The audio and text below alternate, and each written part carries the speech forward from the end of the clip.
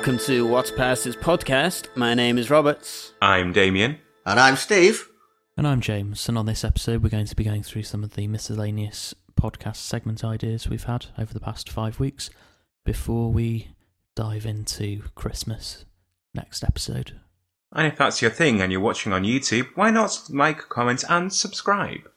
And if you're listening to us on any other platform, please hit that follow button.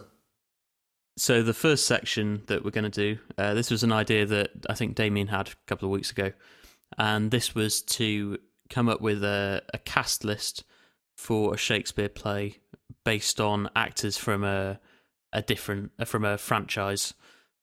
So we were playing this game with casting The Tempest, but with actors from Doctor Who.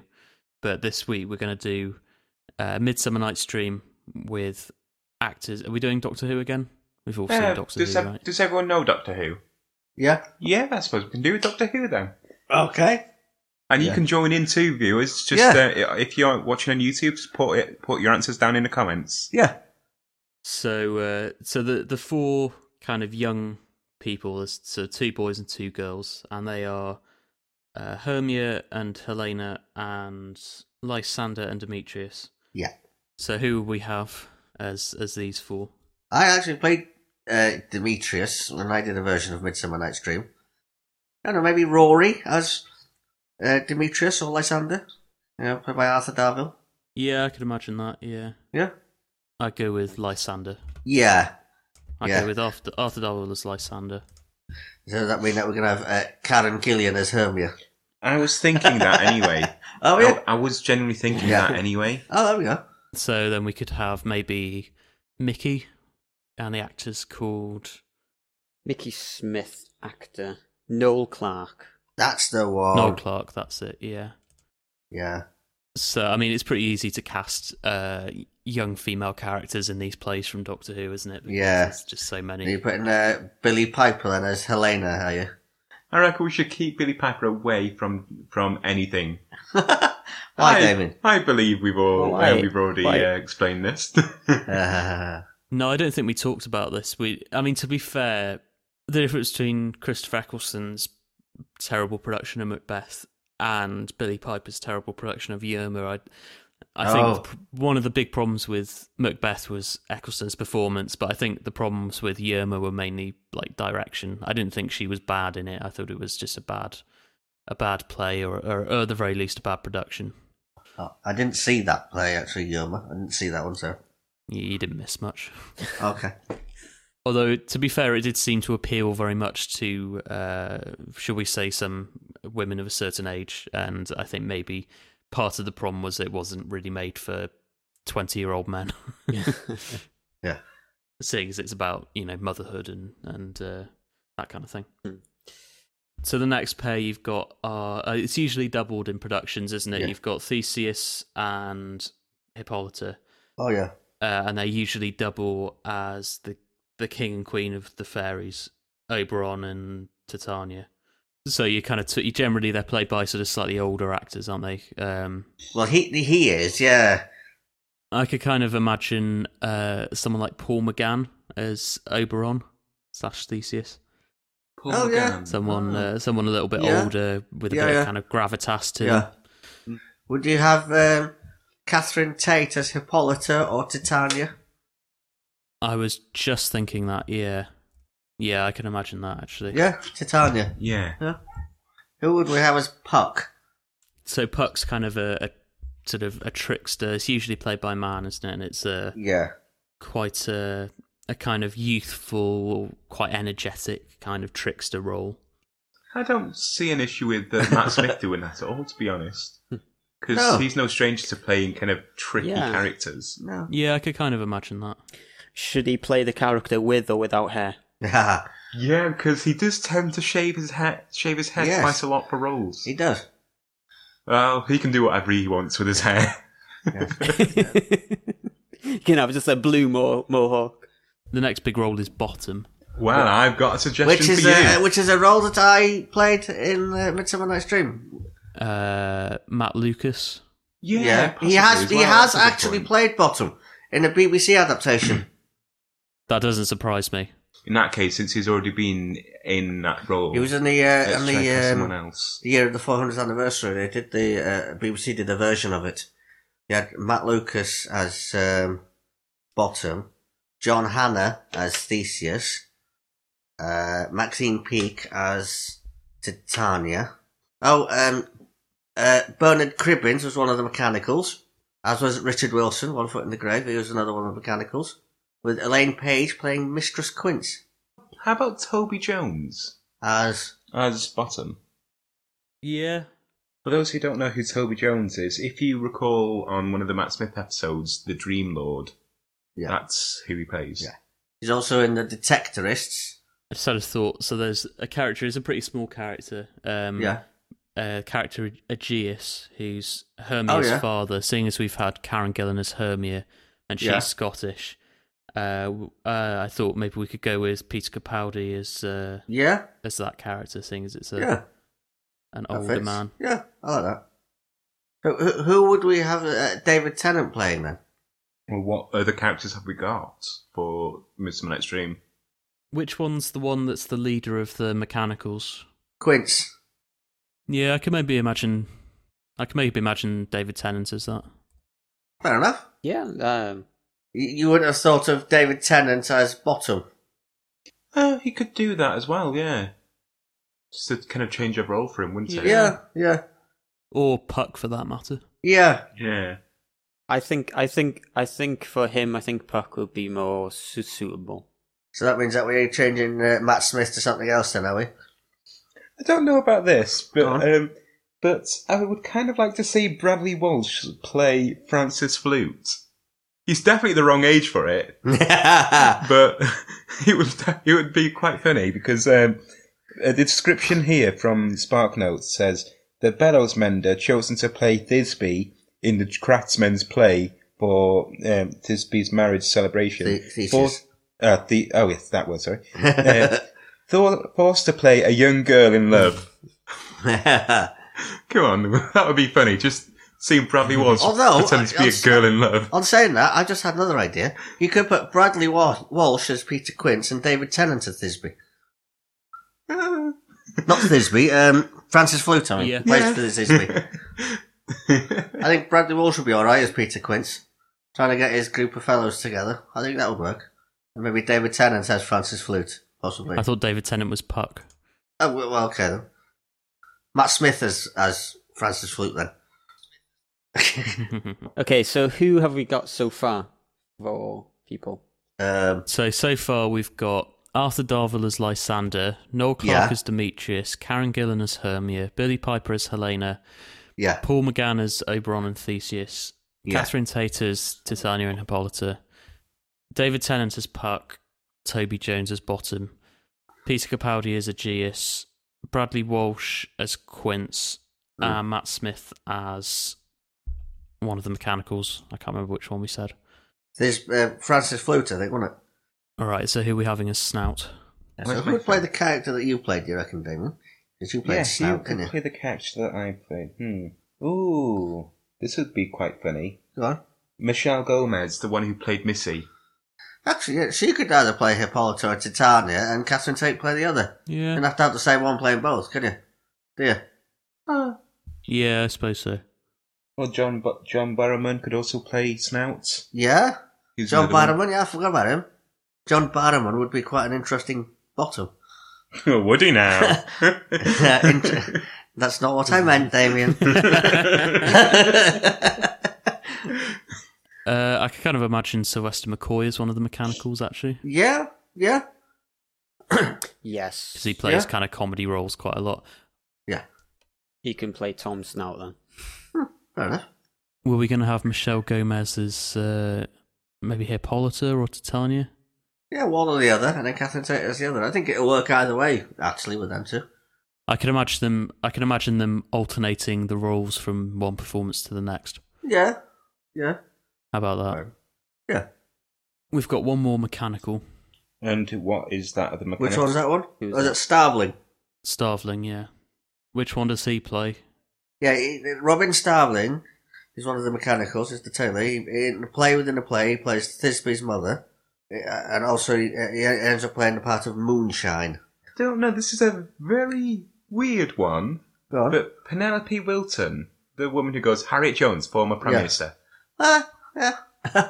Yes, we know who she is. But more specifically, though, I'm thinking about Penelope's role within Shaun of the Dead. Oh, yeah. Just how out of this world she was.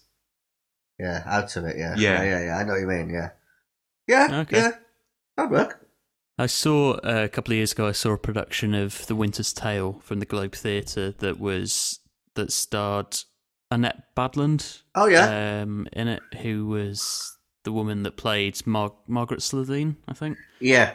Character is. Yeah. So she obviously does Shakespearean acting. Yes, obviously. Now we've got the four fairies of Titania's who attend to Bottom when she falls in love with him. And so you four of them. Peas Blossom, Cobweb, Moat, and Mustard Seed. Maybe Pearl Mackie. As... One Yeah. of them. I'm just going to name Peas four things Blossom. now. I was thinking Sasha Dawan. I don't know how to pronounce that. Yeah, the Can one you who's pronounce playing it? the new master, you mean? Do you know how to Sasha pronounce that? Sasha Dawan. Sasha Dawan. Sasha Dawan. Yeah, you could possibly Yeah. play one of these. Yeah. Nothing stopping a male playing one. The- Jenna Coleman. It- There's another one. You could have 4 females or 2 males, 2 females, whatever. Because that's what we did, wasn't it? 2 males, 2 females. Yeah. One other one that we've forgotten that we haven't cast yet is John Sim. Or you could have him and Paul McGann, one as Oberon and the other as Theseus. Yeah. So we've got the only ones we've got left are Moth and Mustard Seed. Moth, yeah. I reckon K9 as Moth. Yeah, that'd be good. Getting K9 involved somewhere. K9 as Moth and Nicholas Briggs as the voice of the Daleks for Mustard Seed. Yeah, it's now the fairies as some of them characters. One is K9, the other's a Dalek, the other's a Cyberman. Who's the third? Who's the fourth? Fantastic The cast. The actor who voices K9 is 77 years old. Is he? Yeah. Wow. John Leeson. Oh, okay. I saw him at a convention. Oh, that's nice. It's funny because he did the voice just on stage, and he just does the voice. There's no like processing on it. It's literally he just does the voice as you hear it, pretty much. Cool. I could have the one that plays Martha as the other one. Freema. Yeah. Freema Agyeman. Yeah, that's it. The guy that plays Strax is called Dan Starkey. Dan Starkey. Thank you. Well, if we keep with the idea of having two men and 2 women, Yeah. all right. I think we've got our list then. So we've got. Shall I go through the list from the start? So we've got Arthur Darvill as Lysander, Noel Clarke as Demetrius, Karen Gillan as Hermia, Yeah. Billy Piper as Helena, Mm-hmm. John Sim / Paul McGann as Oberon and Theseus, Yeah. Michelle Gomez / Catherine Tate as Titania and Hippolyta, Yeah. David Tennant as Puck, Toby Jones as Bottom, Peter Capaldi as Aegeus, Bradley Walsh as Quince, Matt Smith as Flute, Sylvester McCoy as Snout, Penelope Wilton as Starveling, Pearl Mackie as Peas Blossom, Sasha Dewan as Cobweb, Dan Starkey as Moth, and Freema Agyeman as Mustard Seed. And there we have, I hope, a play fitted. Well, that sounds good to me. Yeah. There's a game you can try with your friends if you are Shakespeare nerds and also fans of a franchise that has enough actors to fill the roles. Yeah. Please comment below what you think of our casting of Midsummer Night's Dream with Doctor Who actors. Next time we do this, if we do this again in a future episode, we should do Harry Potter actors doing Macbeth. Ooh. Ooh. So the next bit we're going to do, in episode 3, we did a little scene from Death Trap, and I think that went down quite well. So we're going to do a little scene from another play that we were doing, which is Wait Until Dark by Frederick Knott. And this was a play that we were rehearsing, and it was supposed to be performed during the kind of spring or early summer of this year, but unfortunately it's been postponed indefinitely because of you know what. So here's a little scene. This is from the Act 1, Scene 1, and these two sort of small-time criminals have broken into this flat. They got an anonymous phone call telling them to meet there. My character, Mike, has just got out of prison, and Stephen's character, Croker, has been, I think, lying low for a bit. Yeah. And they used to be part of this sort of 3-person crime group with this woman called Lisa. Yeah. Who we haven't met yet. And shortly after this section, they're joined by another man called Rote, played by Rob.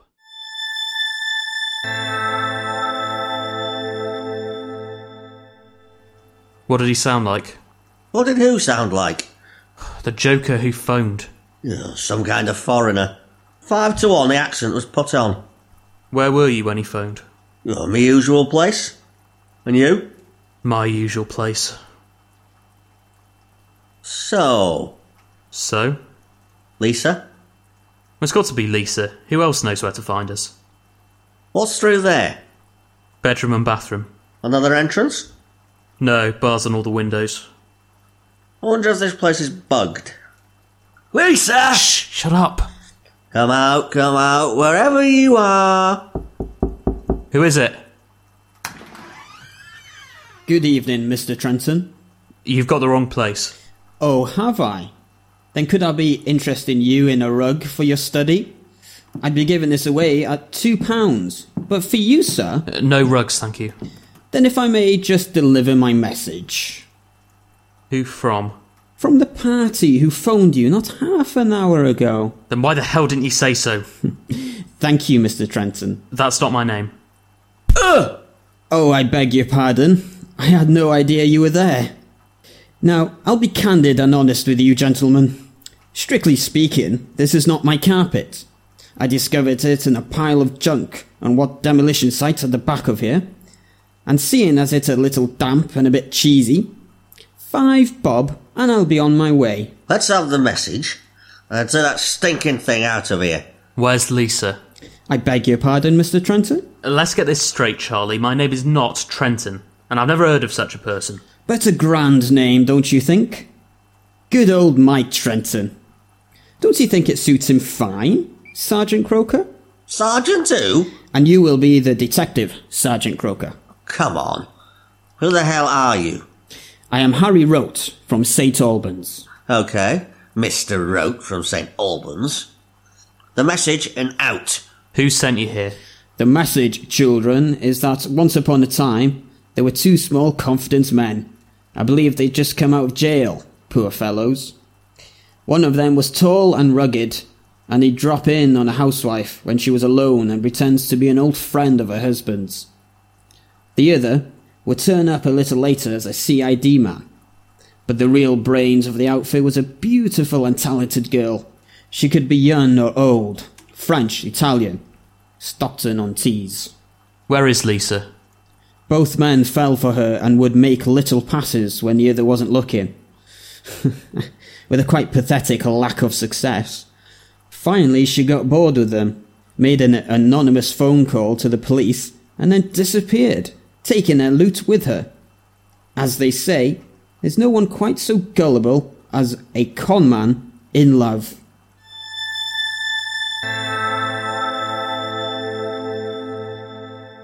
Well, there we go. I hope you enjoyed that little acting segment from Wait Until Dark. If you want to hear more of that, why don't you comment down below and let us know what you'd like us to read. Well done to Rob as well. He'd never read that 3 before, so that was good. And Rob's now going to read us a little section from a book he's got called Tips for Actors. And who's the book by, Rob? The book is by Fergus Craig. Fergus Craig, okay. Good old Fergie. Good old Fergie. Why don't you take it away? Okay, so the first tip I have is how to behave on your first day of rehearsals. So, the first day of rehearsals is always nerve-wracking. The likelihood is that you won't know many of the cast, and you, of course, want to create a good impression. There are a number of ways to do this. If you're not already a recognisable face in the industry, your first concern should be to make sure that everyone knows you're a professional actor to be reckoned with. Always walk in wearing the t-shirt of another production you've been in. This says loud and clear, think twice before underestimating me. I was in a regional touring production of Chess. Don't rely just on the t-shirt though. You need to keep reminding people that you've worked before.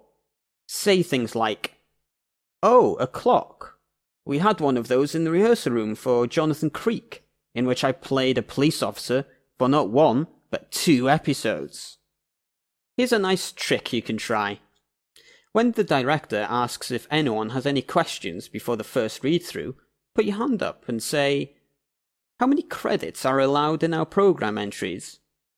Because I have 24, 28 including rehearsal read-ins. The first read-through is very important. There is no getting away with the fact that all of the actors are judging each other on how they perform. If you stumble over a word, there is a very real chance that you could be sacked on the spot. In some more brutal Eastern European theatre companies, an actor is often shot for less. This is why I recommend reading as quietly as possible. That way, if you do make a mistake, no one will know. If anyone complains that they can't hear you, shout, "Acting is about listening. You're obviously not listening hard enough." If somebody else messes up, then this is a great opportunity to get on the director's side early by tutting.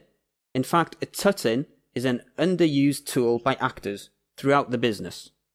If any actor makes a mistake of any kind within a 5-mile radius of you, you should always be there with an undermining tut. The worse everyone else is at acting, the better chance you have of getting ahead. Tuts are a superb way of knocking people's confidence. I am proud to say that I can think of no less than 3 actors who have given up acting altogether, thanks to my persistence tutting. Lovely, thank you for that, Rob. I think I might have to get that book, or hopefully we can hear some more from that in future segments. Okay, so moving on. The next section is we're going to do a short quiz. This week it was my turn to think of some questions. So I've come up with 5 questions from a Zoom quiz I did months ago during the first lockdown. So they're on musical theatre. So there are 5 questions in all. And the question number 1 is, name the opening song from the musical Wicked. Okay, question 2. Name the opening song from the musical Oklahoma. Okay, question number 3. Name the opening song from the musical Oliver.